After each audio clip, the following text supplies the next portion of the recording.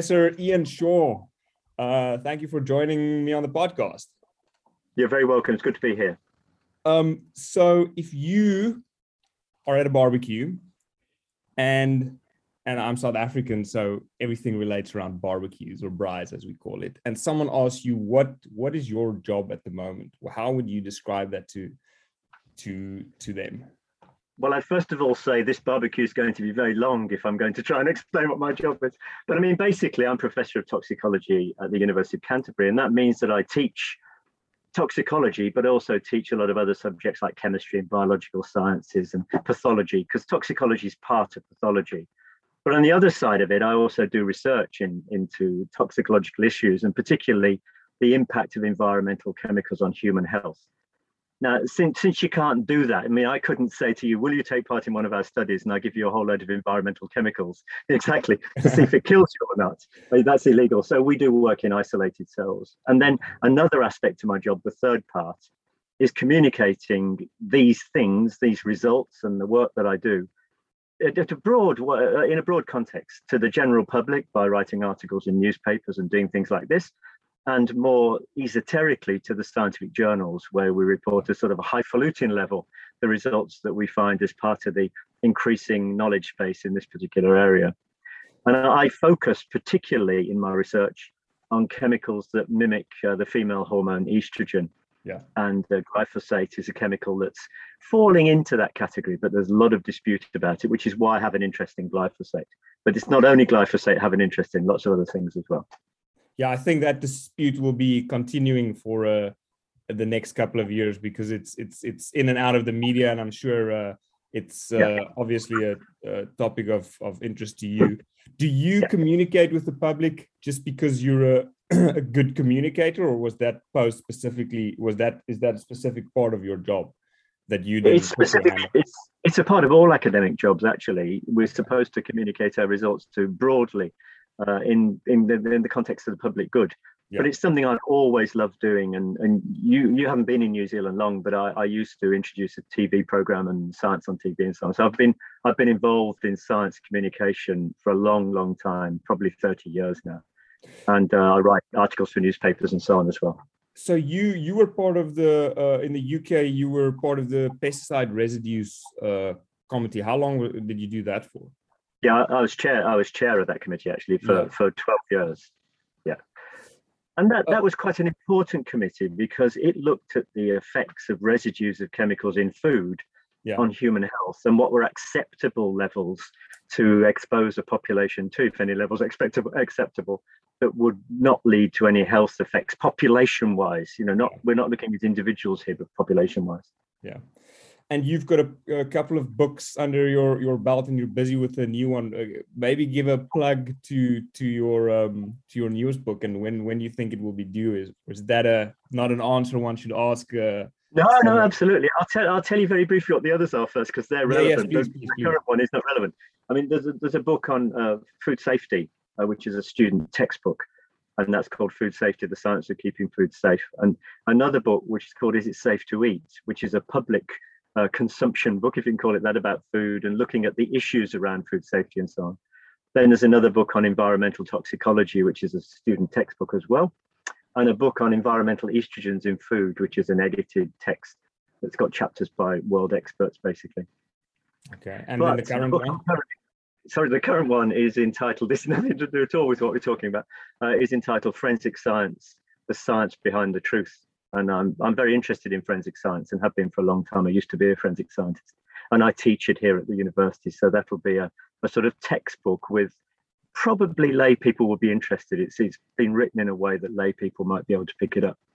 So there's the plug, a very good Christmas present. It's due in 2023. So you're going to have to hang on for a while. So do you want people to pre-order? Oh, absolutely. Yes. It'll be published by the Royal Society of Chemistry. I saw one of your talks at TEDx, the why crocodile penises are becoming smaller and why it should concern men. Of course, a good blurb like that would draw great crowds. I'm sure it's not like that with all your work.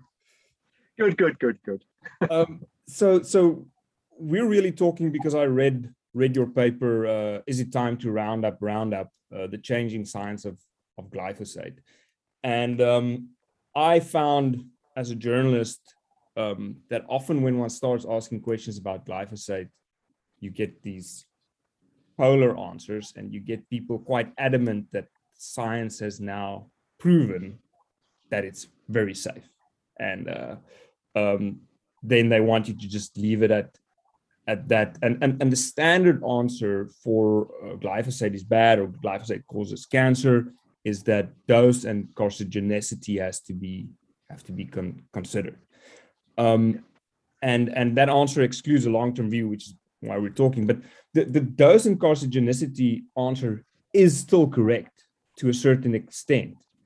So maybe we can start firstly, what is glyphosate, and why is it effective at what it does? And then we go on to this question, which I actually now already asked. So what is glyphosate, and why is it effective at what it does? Yeah.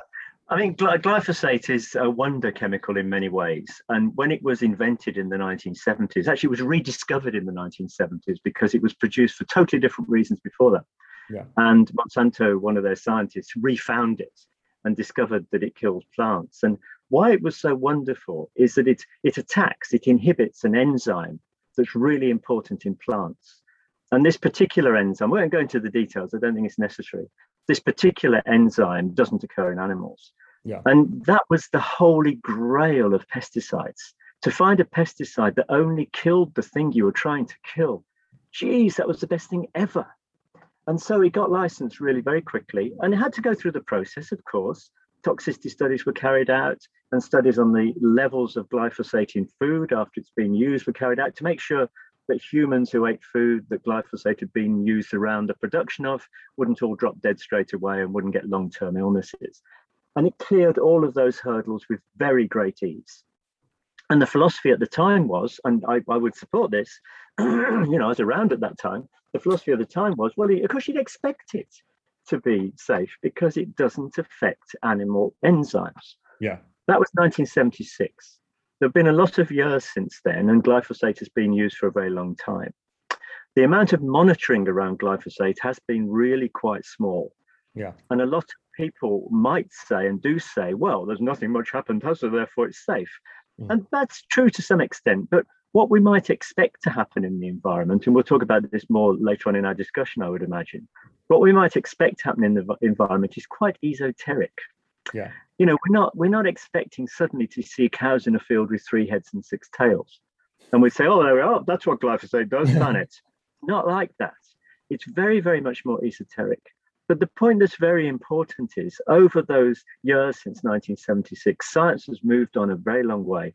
And we understand chemicals that interact with the environment and chemicals that interact with people through the environment, like as residues in food, very, very much better than we did then. Yeah. Give you an example. The way the food residues were determined in the glyphosate license application right back in the 70s was to do a study which gives a value called the maximum residue level. And this value, as you know, is a value that is used to determine whether a product containing a chemical is allowed to be on the market. And it's determined by using the chemical as the label says, and then measuring the levels in food that's being grown with that chemical, and then saying the level is the maximum level there should be, because that's when the chemical's used properly, you get that level. And if it exceeds that, that food cannot be consumed. So that's not actually based on toxicology at all. It's based on agronomy. Yeah. And that's a very important value. So what they did as part of the licensing application was to say, look, let's assume that somebody gets exposed to the MRL in a series of different foods. Let's look at what that would mean in terms of total intake. And they did exactly that, assuming, of course, that nobody would get exposed to more than the MRL, because if the chemical was used properly, you wouldn't be. They were the data that were used as part of the license application. In a more modern context, you would have to do field studies where the chemical was used in a field in the way it was going to be used, and the residues were measured in that food. Yeah. So the result came out that the levels are all very low in all foods and there's not a problem. At the time, that was perfectly reasonable thinking. Now I look back and think, wow, they got away with that. That was Yeah. amazing. It doesn't mean it's a problem, but it means that we don't know. Yeah. But in very much more recent years, and I'll shut up on this issue, in very much more recent years, the last 2 or 3 years, scientists and governments have been looking at residues of glyphosate in food, and they're finding it in places we wouldn't expect. Honey, for example. Yeah. Yeah. Low levels admitted, and the amount present in food is way below anything that would cause harm to people eating honey. One fact. It's also been found in wheat and to some extent in potatoes. So you add these things up, and the question is, what does that mean? It might mean nothing. I'm not saying it does, but we're finding it in food, and it was not expected to be there. That to me means that we need to just revisit this. We need to go back. Not that we should ban it, but that we should look and see what the real residue situation is and what the real potential effect on humans might be. Now, the honey situation is a really interesting one, because in New Zealand, glyphosate is used in a very specific way, and it's quite different to other places in the world. In other places in the world, particularly the States, glyphosate can be used to treat Roundup Ready crops, they're called. And these are plants that have got a gene inserted into them that make them resistant to glyphosate. Now, you can't get cleverer than that. No, you can't. So it's brilliant, utterly brilliant. You know, the person got a Nobel Prize for it. It's pretty brilliant. But if you put that gene into wheat or potatoes or cotton, it means that the farmer can plant his crop, spray the field with glyphosate. The glyphosate won't kill the wheat, the cotton and the other stuff, but it will kill the weeds in the soil. Very easy. What it also means is that those crops are getting high doses, high applications of glyphosate. Yeah. And therefore the residues could be appearing because of the glyphosate on those crops in those countries. That should not be the case for New Zealand, because we don't allow genetically modified plants or anything genetically modified actually, or even experiments using genetically modified organisms, unless they're specifically approved. And so why is it appearing in New Zealand? And I've been looking at this a bit, and this isn't my idea. It's coming out generally now from scientists in the field. That is, for example, in New Zealand, what tends to happen is we have a rotational structure in agriculture. So you might see a field, and one day it's got lovely grass on it and the cattle are grazing on it. The next day you drive past it in your car and the whole thing is completely dead. You think, that's weird, that field's died. Well, it's died because the farmers sprayed it with glyphosate. And they sprayed it with glyphosate because then they're going to 2 weeks later reseed it. It might be with brassicas for forage feeding during the winter. It might be with better grass to provide better intake for cattle later on in the year. But one of the things that's grown extensively in New Zealand is clover. And you'll see where I'm going with this. It's a long story, sorry about this, but you'll see where I'm going in a minute. No, please. Clover's grown because New Zealand soils are very poor in nitrate. Yeah. And so we grow clover, and this has been done since the 1800s. We grow clover to fix nitrogen, to increase the nitrogen concentrations in soil. Clover attracts bees. So when the farmer decides to spray his field, which contains grass and clover, with glyphosate, the plants don't die straight away, and the bees are still foraging on those plants. So the bees are then being exposed to the glyphosate on those plants, and they take it back to their hives as honey. And just a few weeks ago, and I won't say where I was walking, but I was walking with my dogs, and we were watching, my partner and I were watching an apiarist, a beekeeper, spraying the herbage around his beehives. And I'm not talking about 1 or 2 beehives here, I'm talking about 30 or 40. Yeah. And the reason is that grass grows very long, it grows in front of the beehives, and the bees don't like going in through the grass to get home. So you spray it, and I bet it was glyphosate he was spraying with. So that would have contaminated the hives and everything as well. And the bees will land on the platform on the front, get a bit on their feet, go into the hives and transfer that to the honey. So there's lots of ways that glyphosate can get into honey. Yeah. It's much more difficult to see how it's getting into grain, unless, of course, we're buying grain from countries that Roundup Ready crops are used in. That's not supposed to be the case, but you never know. It might be lurking in there somehow. Sorry about that very long answer, but you see the length of the story that leads to residues in food, and it's not obvious. Yeah, for sure. It isn't obvious. It's interesting, when I was still in South Africa working for Farmers Weekly magazine, we bought a range of vegetables from a bunch of supermarkets and wanted to send it for MRL testing and see what we found. And before we did this, we asked a couple of scientists and people at the labs what they were expecting to see. And they said, well, they expected to see that strawberries would have very high MRL because they were close to the ground and they felt the splash did something. And of course, as journalists, we want it to be sky high so we can, write an article about it. Got all the results back, and it was so low that there wasn't anything detectable in any of it. So it was vegetables, a range of vegetables from 3 different supermarkets. Obviously, this is not a scientific test. We just wanted to test the waters. And it shows you that things crop up in unexpected places or do not crop up in unexpected places sometimes. And that's why the reanalysis of it is important. Important. And I mean, it's a really very good point, and that's a statistical issue, actually, which is why your study was completely useless. Yes, I know. My wife told me, like I said, was an ecotoxicologist. She's like, this is useless, but we did it nonetheless. Well, here's some advice for you. Listen to your wife in future. Yeah. As you know, I used to chair the British government's pesticide working party, which is a group that looks on behalf of government at residues in food and determines whether MRLs have been exceeded and advises government what they should do if they're exceeded. And I chaired that for 12 years, and I have not got a clue how many tens of thousands of samples we analysed in that time. Yeah. It was rare, very, very rare to get anything that exceeded the MRL. It wasn't rare to find residues, and it wasn't rare to find residues that we would regard as high, i.e. they were a quarter of the MRL.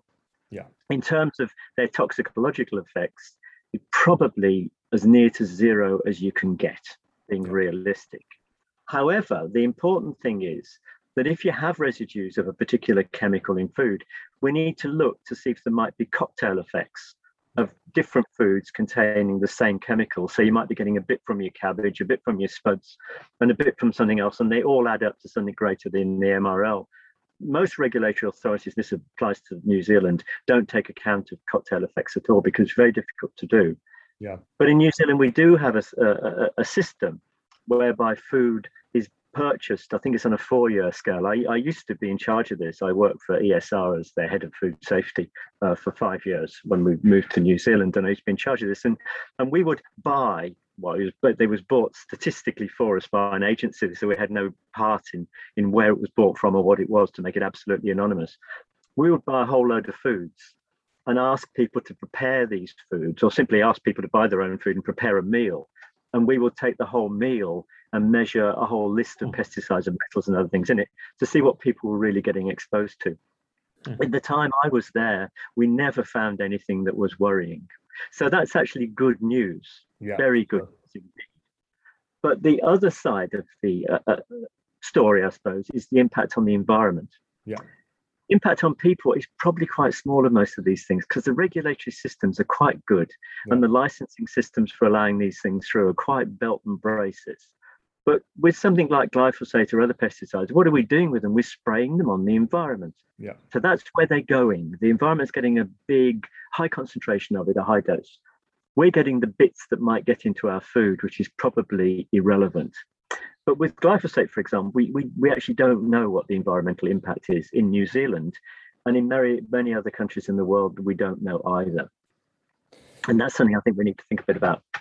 Yeah, so, well, I'm going to skip straight ahead to that question now because I've got a couple of questions, but then right into that, why is a short-lived environmental impact not necessarily the case? And you addressed that in your paper. Yeah.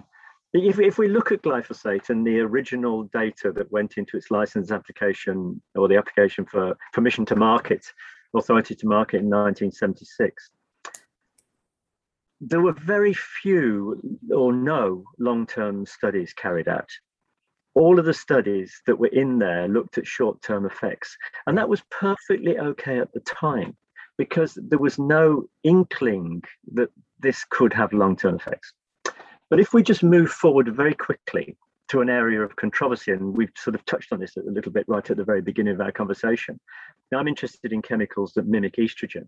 Yeah. And usually to look at a chemical or to decide whether it might mimic estrogen, somebody like me can look at it and say, bloody hell, that structure looks a bit like estrogen. We're going to investigate that. If you do that with glyphosate, I've done this and I've said this and I'm deeply embarrassed about it. That's estrogenic. It doesn't anything. Go away, stop bothering me. Sorry, that the line just cut out when you said that last sentence. Could you just repeat that? I apologize. Yeah, certainly. If a chemical mimics estrogen, and it might have the same effects as estrogen, effects on reproduction and growth and development, then normally those chemicals look like the estrogen molecule. They have structural analogies. They have parts of their molecule that look like estrogen. If you, and people did, gave me the structure of glyphosate and said, would this be an estrogen mimic or would this be estrogenic, as we call it? I would and did say, no, go away, stupid. It's nothing like estrogen. It cannot be estrogenic. However, a group in Thailand did an experiment, and I'm laughing because it was deeply embarrassing because I said it would be negative and it was positive. Yeah. And what they did was they got a cell line, and this cell line is a human breast cancer cell line, one I grow in my lab. And the cell expresses the estrogen receptor. And when the estrogen receptor is occupied, the cell divides. So you can measure whether something mimics estrogen by putting it into that cell. And if that cell divides, you say, well, it must be mimicking estrogen because the cell's dividing. So you do an experiment, you grow millions of cells, that you put some estrogen in, they all divide. Okay, that's proved it. Then you put a chemical in like genistein, which is a well understood estrogenic compound, and it divides. You say, great, that means it's responding to things that look like estrogen and not only estrogen. They did exactly that. Then they put glyphosate in, and the cell, it's not funny, but it was at the time, and the cells divided. I was gobsmacked. In fact, the authors wrote to me saying, you were wrong, you idiot, basically. And I was very, very surprised indeed at this.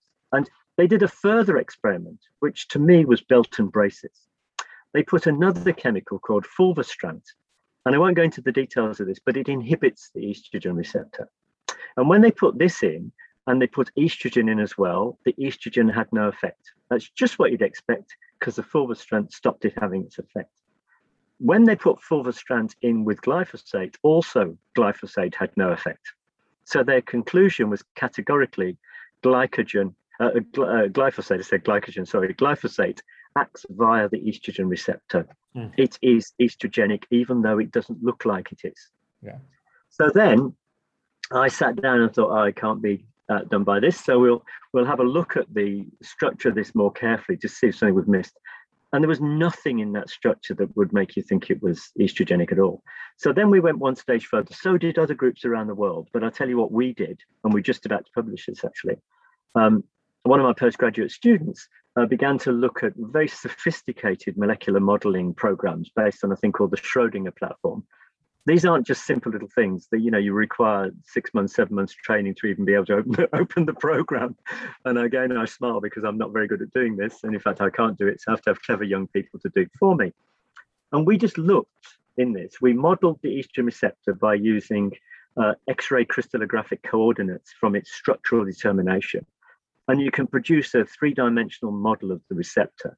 And you can look at what happens when you put other chemicals into that system to see how it interacts. So we put estrogen in, and it basically went, sucked it straight into the binding cleft, bound it with the hydrogen bonds where we'd expect, in the orientation we would expect. So that told us what we were doing was okay.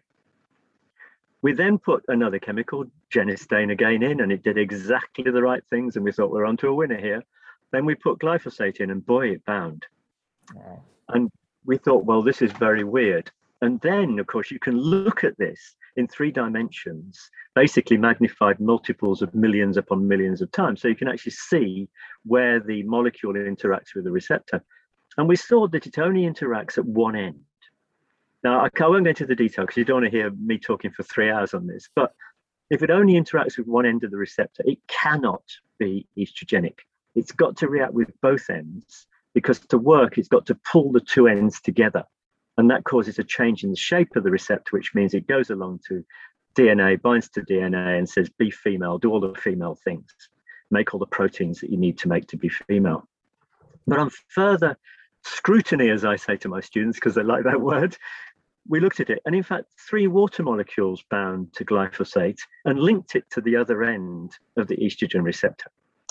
So we thought, this is intriguing. We're on to something here. Then another paper was published that showed that the work of the first group in Thailand was wrong.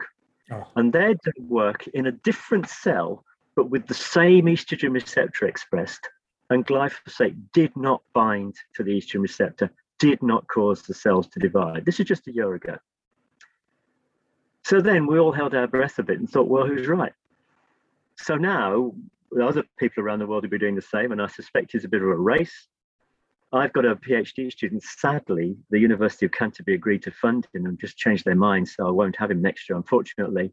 But he was going to look at glyphosate in the 2 different cell lines in the same laboratory at the same time to see if the 2 cell lines give different results, or was it because of the way the experiments were carried out in the 2 different labs? Mm. So we may never know that from my lab, but I wouldn't mind betting somebody else somewhere is doing just the same now, because something's wrong. Yeah. You know, one of the experiments is telling a lie. Yeah. So just maybe what we didn't touch on, why would it binding why would it being estrogenic or mimicking that be a problem for health or be a problem for a human being? Yeah. If estrogen's a really important molecule. Yeah. You're a bloke with a beard, you have fairly low estrogen levels, because if you had high estrogen levels, you wouldn't have a good beard. So you're a good man. What I'm getting out of this is I have a good beard, and I thank you. That's the first time someone's told me, and I'm glad people will hear this on air now. You're very welcome, but it's not growing because of estrogen, I tell you that. But even though you're a good man with a good beard, you do produce estrogen. Yeah. And the ratio of estrogen with testosterone, the male hormone, which is making your beard grow, is really important. And that link between the 2 determines growth and development. So if we change that ratio, it changes growth and development. Now, when I give lectures on this to my students, they all sort of titter because they think it means growing breasts, growing a bigger penis, growing a vagina, all those sort of things. It doesn't. That's part of it. But there's lots of other aspects of the cell which are dependent upon this ratio of estrogen to testosterone. So if you're a normal bloke and you've got your normal ratio of estrogen to testosterone, and you start getting exposed to chemicals that mimic estrogen, it changes that ratio. Yeah. And so therefore it will change the growth and development, particularly a male child in utero, if the mother's exposed to these chemicals and they get to the baby via the umbilical cord and crossing the placental barrier. Yeah. And they do that. I won't digress for long, but I did quite a big research project with colleagues at the University of Auckland, probably nearly 10 years ago now, where we looked at those chemicals and in humans, and we showed that they cross the placental barrier, and therefore the child is exposed to them. Then if we just move forward a little bit, there's been a lot of work done around the world on the changes in growth and development. And for example, the human sperm count is declining. Yeah. And we now are pretty certain, you can never prove this, we're pretty certain that this is because of the increased exposure to estrogenic compounds in the environment. And secondly, girls are coming into puberty earlier. Again, we can't prove it, but the signal for puberty, which we do know, is estrogen. And girls turn on their estrogen production at a particular time in their development around about age 12. And that initiates the puberty process, and that goes on probably until sort of 13, 14, depends on individuals. But in some places in China, puberty is beginning at age 5. So something's influencing that. And the general feeling is it's due to exposure to estrogenic chemicals. Now, it doesn't mean that these chemicals are only nasty, horrible pesticides we should ban. Yeah. They're natural chemicals in food as well. Soy, for example, contains genistein, a chemical I talked about earlier, and genistein is estrogenic, and lots of soy is used all over the place in food. And in fact, I always ask, if I give a public lecture, I tell the audience about genistein in soy, and I say, how many people have eaten soy today? And so the 2 people put their hands up. And if you'll forgive me, they're usually the slightly cranky vegan people that only eat soy and nothing else. And then I said, well, what if I told you that soy is in all bread sold in New Zealand? How many people have eaten soy? And then all the hands go up. Yeah. So it's in places that you might not expect it to be. So we are exposed to these things all the time. And this sort of cocktail of chemicals from the environment, from our food, might be adding to this. And the World Health Organization in 2013 produced a magnificent report, The State of Science of Estrogen Mimics or Xenoestrogens, I can't remember the exact title, where they reviewed the evidence across the world, and the conclusion was these chemicals are affecting growth and development. And at the time of that huge report being written, they had identified around about 800 compounds that were estrogenic. So when we talk about glyphosate, it's only one of these. Yeah. And if we looked at the impact of glyphosate on its own, it's probably insignificant in humans. But on the environment side, it's probably more significant. It's also a talk about diet and what you get in bread and you know, how you can change the content. But of course, wheat and soy is very easy to grow. South Africa has massive soy production. And if you use all the suggested Bayer soy packs of chemicals, then you don't have you're almost guaranteed a large harvest, because anything that would negatively impact it is going to. But the reason that soy is put in lots of foods is nothing to do with the fact that it's grown easily or anything like that. It's because it's high protein content. And so, for example, if a wheat has low protein, then you can't make bread easily, because the protein gluten is really important to bind the particles together to make a good squishy dough. You know, you need it for ages to bring those proteins out. And if they're not there, you don't get very good bread. And New Zealand wheat has low protein levels. So one of the reasons we add it is to add the protein to enable the bread making process to work. And in other countries, they might add it just to add protein. Yeah, for sure. I know in a couple of countries, you know, African countries, that people eat largely corn-based porridges. There are things added just because you need that extra nutrition for large amounts of people. But we can blame it all on South Africa if you like. we can. I'm not there anymore. So that is the one thing. Maybe we can just talk about the thing we touched on in the beginning, about the dose and carcinogenicity, because the big thing that the media always covers, and the agriculture media and the general media, is, once again, new report says glyphosate is carcinogenic, and then it's in the news for a week or two, and then it just disappears, and then you can just wait a couple of months and it's sure to rear its head again, and most journalists get the facts not 100% right. So why is the carcinogenicity, is it relevant, is it not relevant? Because it's tied to dose. Is it a huge concern for you or not really? Looking at just generally first, and something you just said is really very important, that carcinogenicity is tied to dose. Some toxicologists, and I'm one of them, believe in the precautionary principle, and this used to be the way all toxicology was carried out until the mid-1980s, when governments and pharmaceuticals companies said, bloody hell, if toxicologists say everything's going to kill us, we'll never approve anything. So we sort of had a more rational look and included dose very, very much more in our calculations than we had previously. But for carcinogens, a lot of toxicologists would say carcinogens are unacceptable, the dose is irrelevant. So we need to put that on the table as well. But I'll discuss that in a few minutes' time. The thing about glyphosate, which is really important, is the evidence that suggests it's a carcinogen. And the way that the WHO, the World Health Organization, do this is to assess the literature and to see if the evidence suggests that something, A, might be a carcinogen or is a carcinogen in humans. And the data for glyphosate was assessed, and it was decided it's very likely, or it's likely to be a human carcinogen. And that's a very, very important statement. And that was based on a series of studies in animals which show pretty compellingly that it is a carcinogen, and epidemiological studies in humans which show that farmers exposed to glyphosate have higher incidences of certain tumors than people not exposed. The criticism around that was, hold on a minute, these farmers were exposed to lots of other things as well. And it might have been one of the other things that led to the cancer.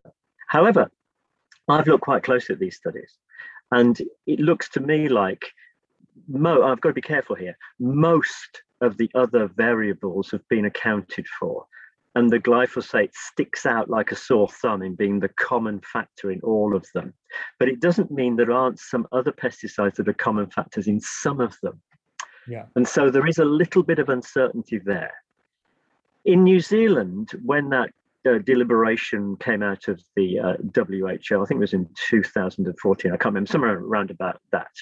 The New Zealand government, I'm surmising, thought, oh, hell, glyphosate is one of the most important chemicals for our agriculture. Agriculture is the single most important export. We can't not use glyphosate. We'll get an expert in to look at whether it really is a carcinogen or not. So they got a toxicologist who's a clinical toxicologist, not a regulatory toxicologist, called Wayne Temple. And he looked at the results and said, no, it's not a carcinogen. The data are misleading. I'm very sorry. I'll write you a report on that. And the New Zealand government said, thank you very much indeed. We accept that. Glyphosate is not a carcinogen. I'm quite critical of this report because I think it sort of fell into the lap of what New Zealand wanted at that time. Other countries banned glyphosate.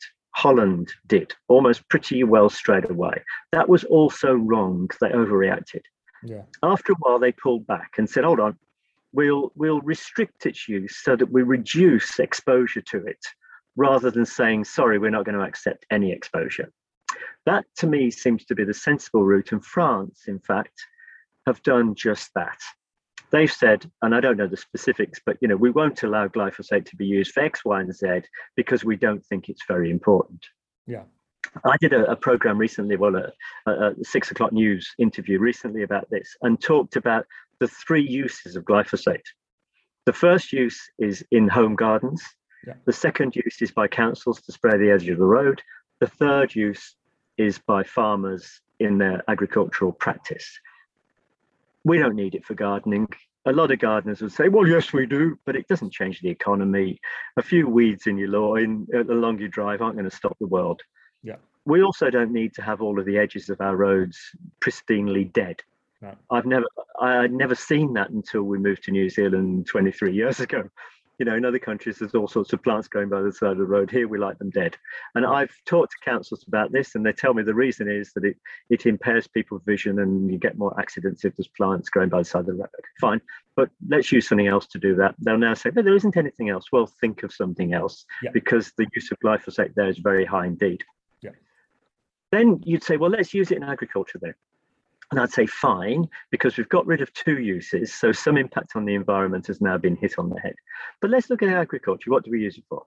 We use it to kill weeds on a field that you might then use to grow a crop on. We use it to kill pastures so you can seed them with something else.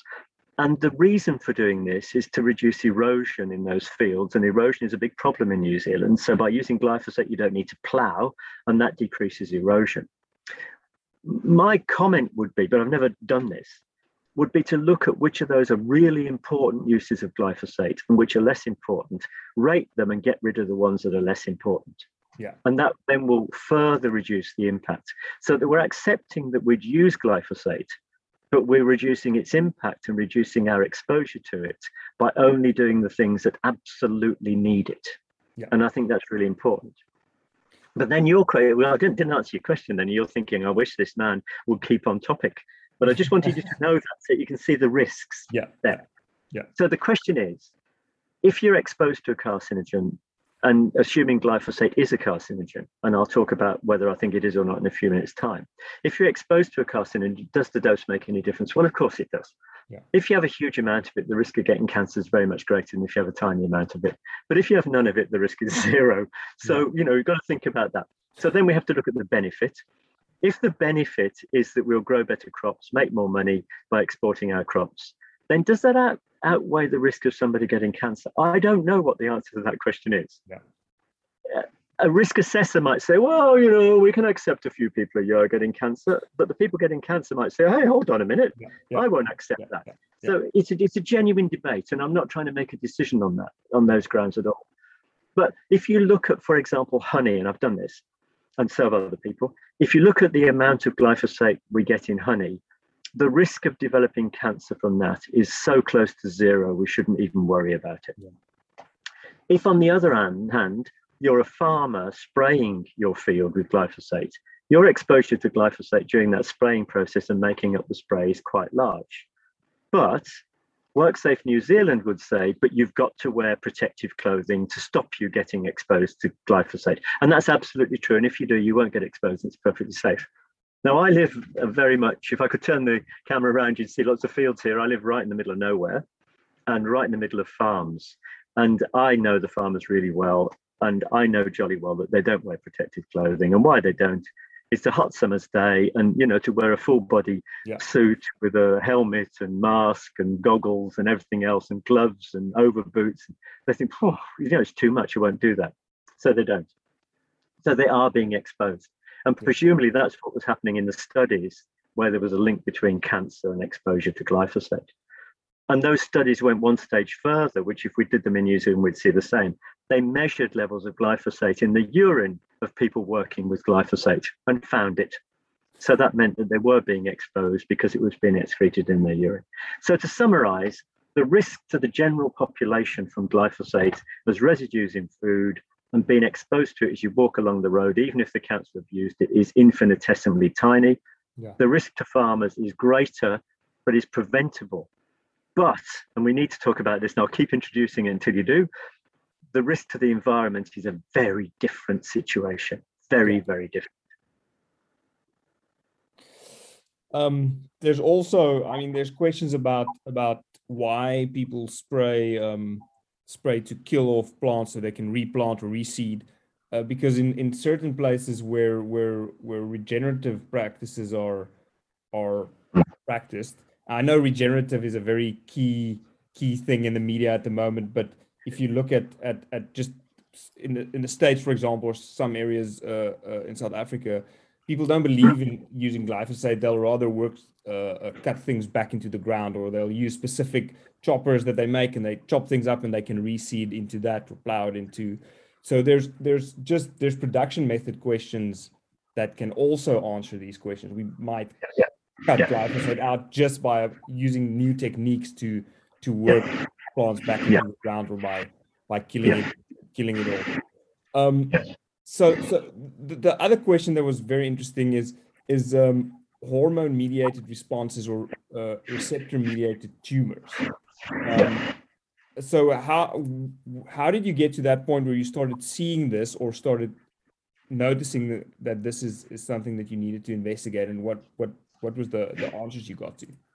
This is a really good question. And if I go back to the Wayne Temple report, this is the toxicologist that wrote the report for the Environmental Protection Authority that said that glyphosate is not a carcinogen.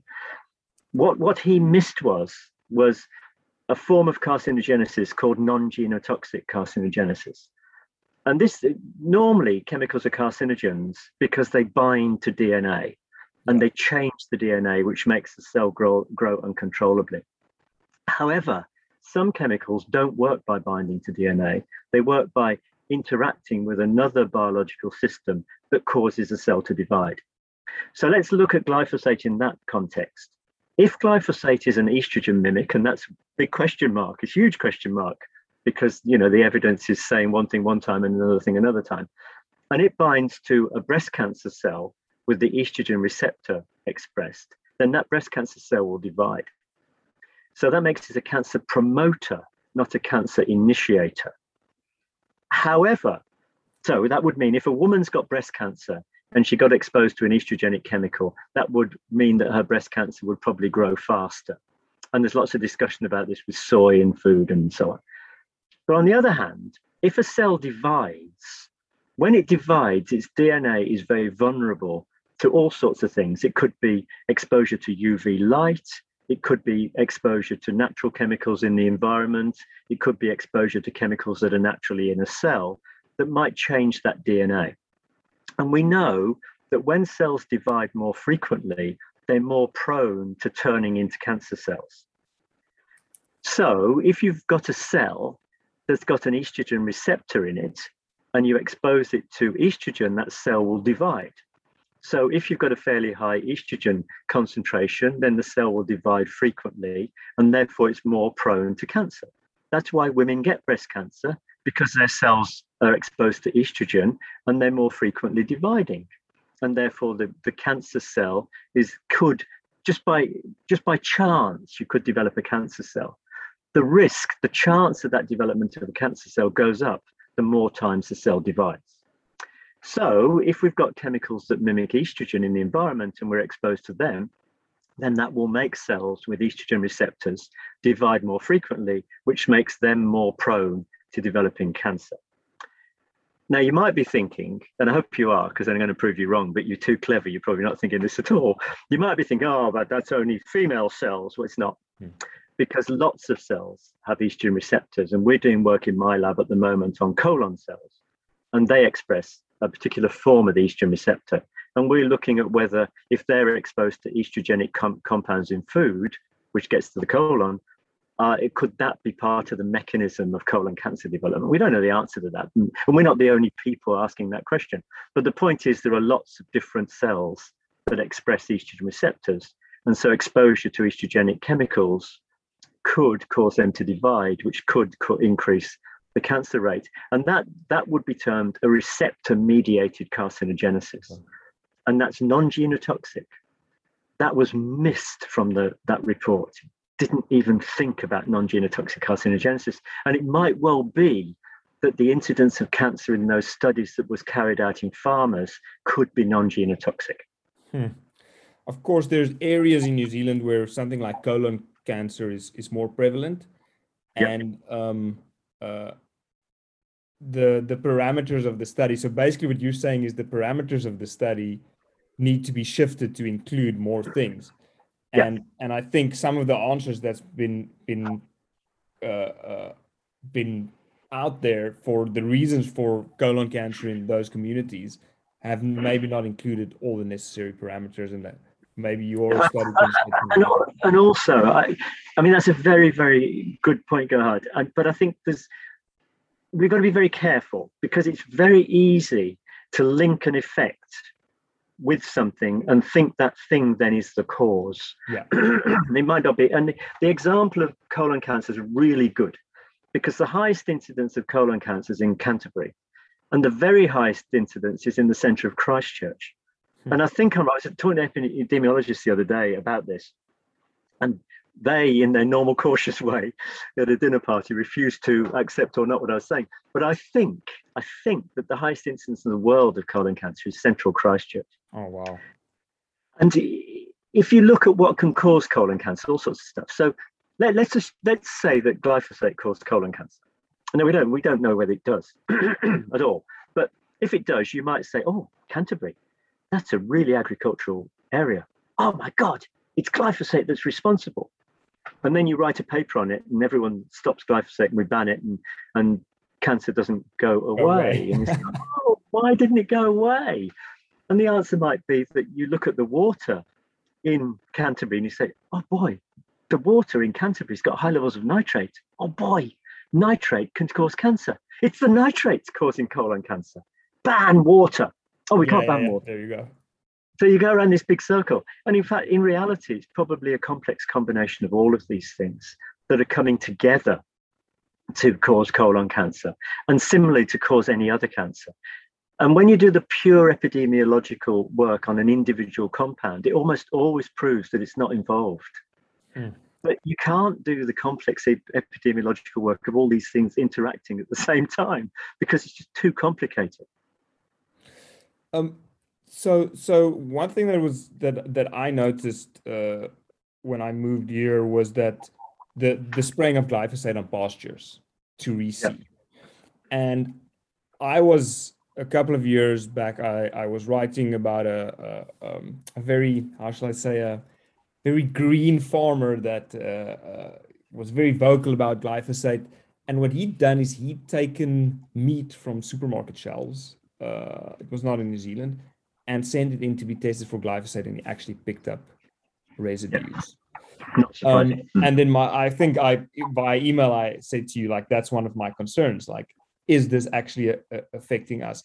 How much studies is being done around that type of thing in New Zealand? And do you think there should be more of it? And if there is, have you seen any results that's of concern, or that's not of concern at all? Or and is that a danger, or is it not a danger? Yeah. Just look at the world as a whole, and then we'll go to New Zealand, because they're both quite interesting, because they both show the same. Yeah. There's a big study carried out in Switzerland about a year, 18 months ago, might be a bit longer, that looked at a whole load of foods and found glyphosate all over the place. Yeah. But that the concentrations were infinitesimally tiny and probably just signified a general environmental contamination.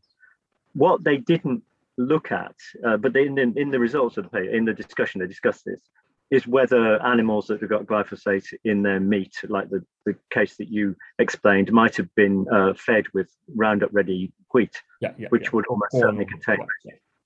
Or oil, whatever. New Zealand's a very different situation because we don't have any of that. Yeah. But there was a study carried out by ESR in New Zealand, a very good study actually, and they looked at glyphosate levels in food and found glyphosate in all sorts of things, but at incredibly low concentrations. And they concluded that the concentrations were of no significance. I'm sure they're right. In a risk assessment context, they were just way below anything you'd ever worry about. But the point is that they're there. Yeah. And that's suggesting, in the New Zealand context, that what we think glyphosate does in the environment, it isn't. Because what we think it does is we think it breaks down very quickly. Because glyphosate has got a chemical group in the middle of it, which is broken down by enzymes that bacteria produce.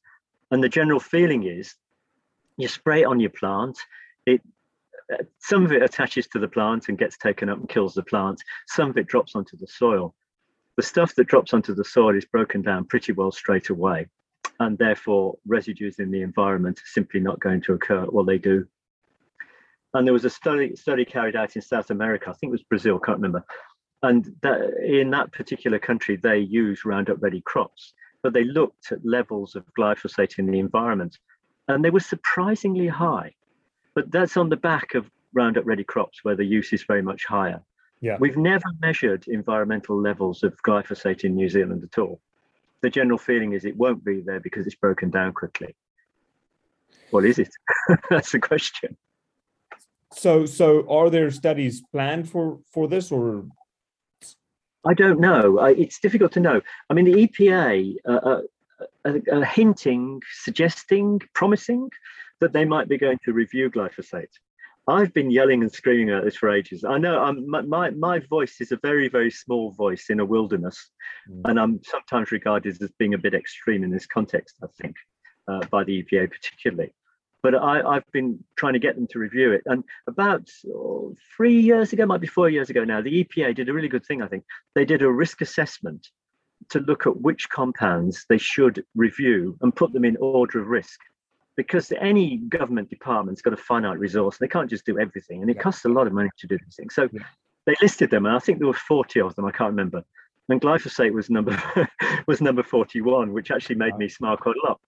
Because one of the compounds higher up the list was a chemical called benzoate-pyrene, which is a natural component of smoke. I could not understand why it's there. So I sort of gently argued, take that one out and glyphosate will be number 40 and then you'll study it. But it was decided that the risk of that was greater, and so they left it in. And there may be reasons for that, but I don't understand why. So it's difficult. But if the EPA decided to review it, then it would give the impetus for these studies being carried out, because you couldn't do a risk assessment unless you knew what our exposure and the environmental exposure to it was. What you could do is do a quick risk assessment and say, we can't do a risk assessment because we don't have all of the data. Then what the regulatory authority would often do, and I was on the advisory committee on pesticides in the UK as well, which was the licensing authority for pesticides, we would then get the company in and say, right, you need to provide us with the following data within 3 years, 4 years, 10 years, 50 years, or whatever we decide, because we're going to review your compound. If we don't have those data, we will not allow it to continue to be used. Go away and do your work. And any company will go out and do that, obviously. Yeah. Would New Zealand do that? I feel New Zealand is a very polite society. Would they word it in that way, or? You've not been here long enough. I just don't understand the nuances. For the first 3 years, New Zealanders are very polite, and then we get pretty awful. Comes brutal. And so when we I'll give you some impoliteness. I think the regulators of New Zealand are not necessarily polite, but they're well aware of the fact that as a very small country at the bottom of the world, if New Zealand said to Monsanto, we will not continue the licensing of your compound unless you do the following studies, Monsanto would give New Zealand the finger, basically, and say, well, we just won't sell our compound in your country. Who buys it in any case? Does a country, do people live there? You know, they wouldn't be particularly interested. Whereas if it's the UK, South Africa, America, they're big markets. And so the companies will so New Zealand very often has to follow the trend. Yeah. But Europe and America as well, which is unusual, are looking at glyphosate more carefully. Yeah. They haven't come out with any decisions. It's very quiet. Why it might be quiet, and I should not surmise because I don't know.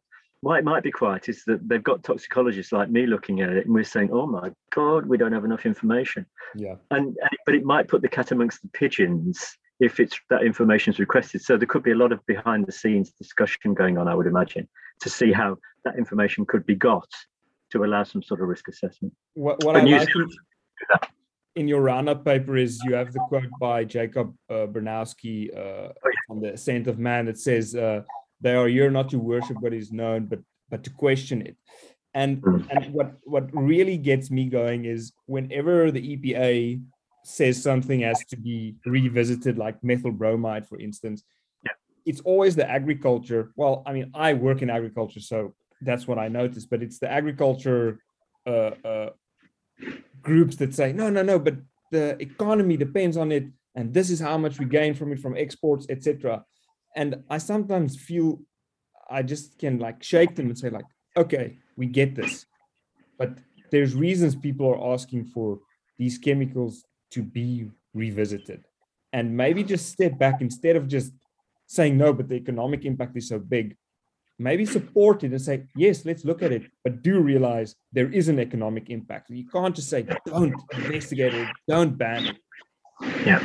Well, I think that's a very, very good point, Gerhard. And most countries around the world, and I mean, I can only talk very authoritatively about the UK because I chaired their committee. I keep saying this, you know, I'm not trying to impress, but I know the way it works. Yeah.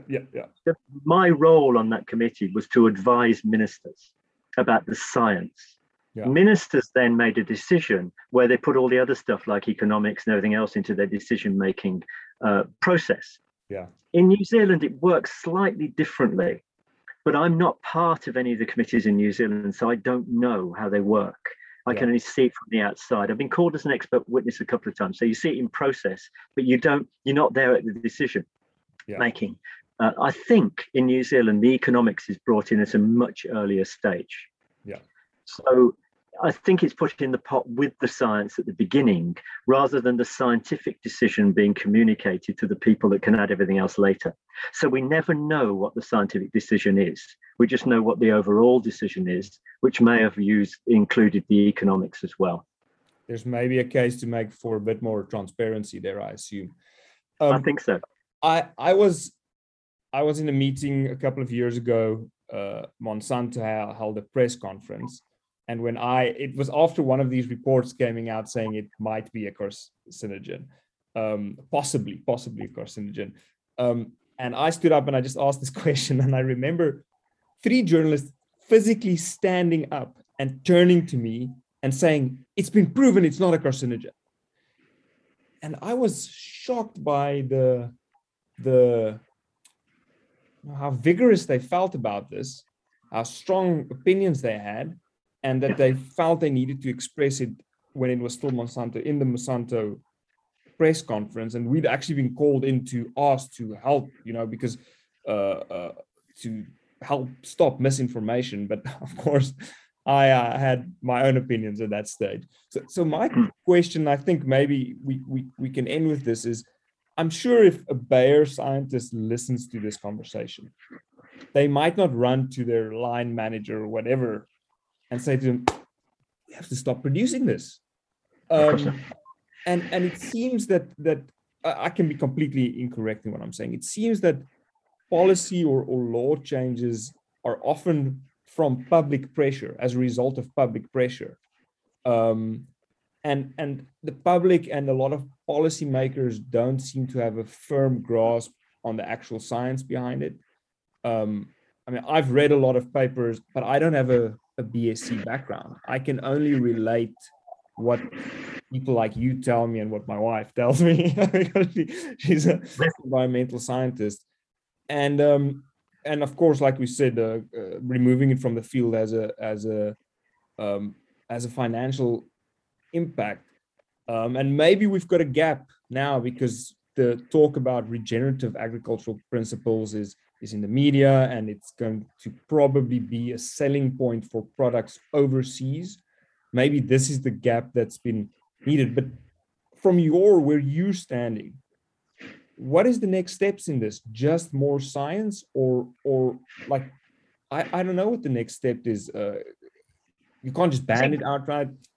Yeah, I think we've got almost enough science. I think the business about whether or not it's an estrogen mimic is quite important, because we need to understand that, because that might give us a handle on the mechanism of carcinogenicity. Yeah. My feeling, and I've looked at the data really carefully, is that it is carcinogenic, but it's not a conventional carcinogen, which points to the non-genotoxic route. But I think the next stage really is to, and this is what I think the EPA should be doing, is to go in there, look at all of those data, weigh them up, accepting them, not trying to dismiss them, weigh them up against the benefits, and then look at how we can minimize that risk by changing the way we use glyphosate. Whereas there seems to be a feeling that, and I'm not sure this is New Zealand only, I think it applied to lots of other countries in the world, that, oh my God, it's carcinogen, ban it.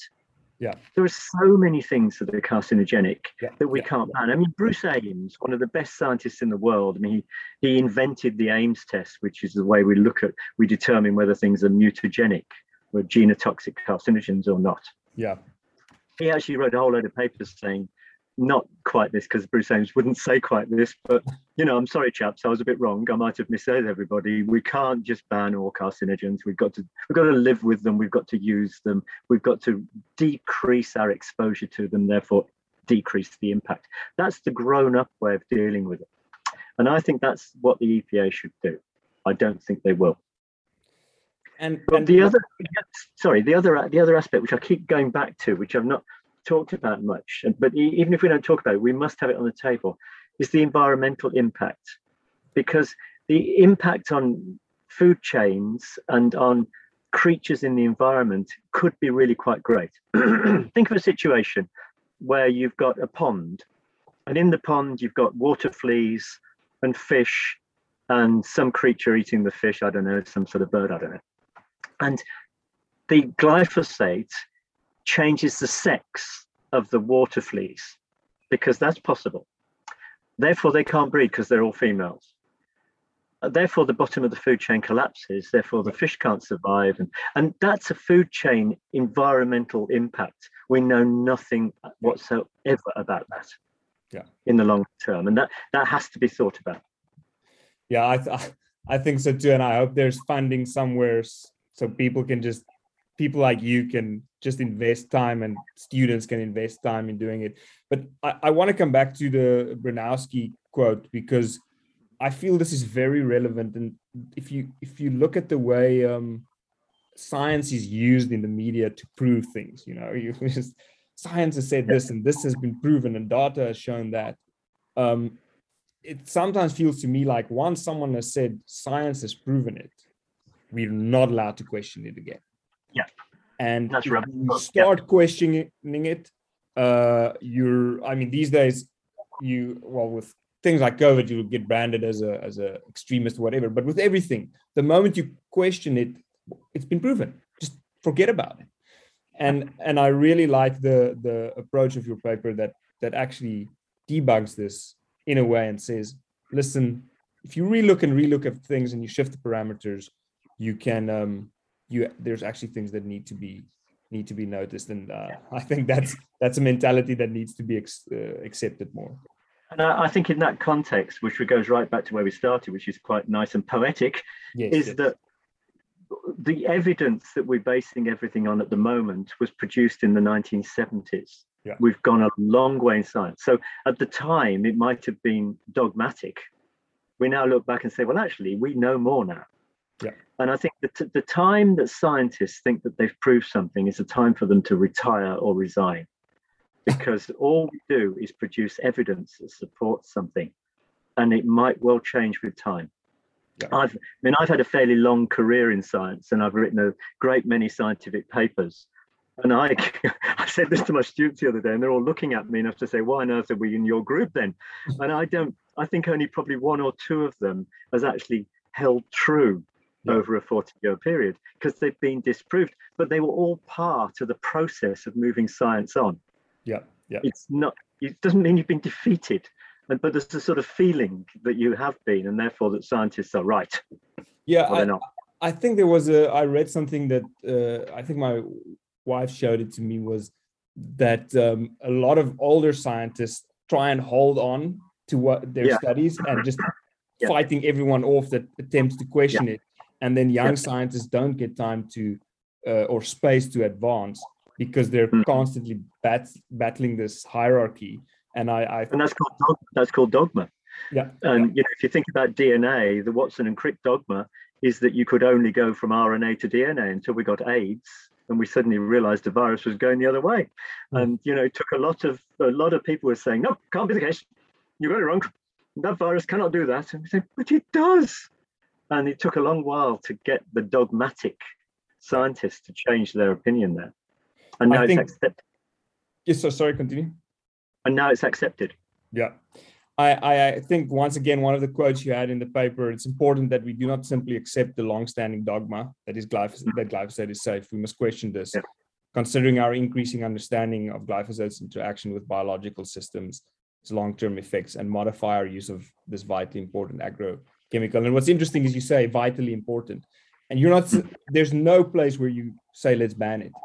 I would never want to ban it. Never. Let's investigate this and reassess.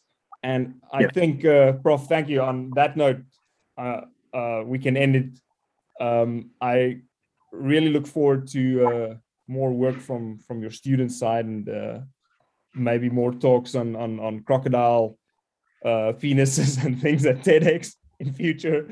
I think listeners will benefit from this, and I really thank you for your time. Thank you for inviting me. Thanks very much indeed. Thanks, Prof.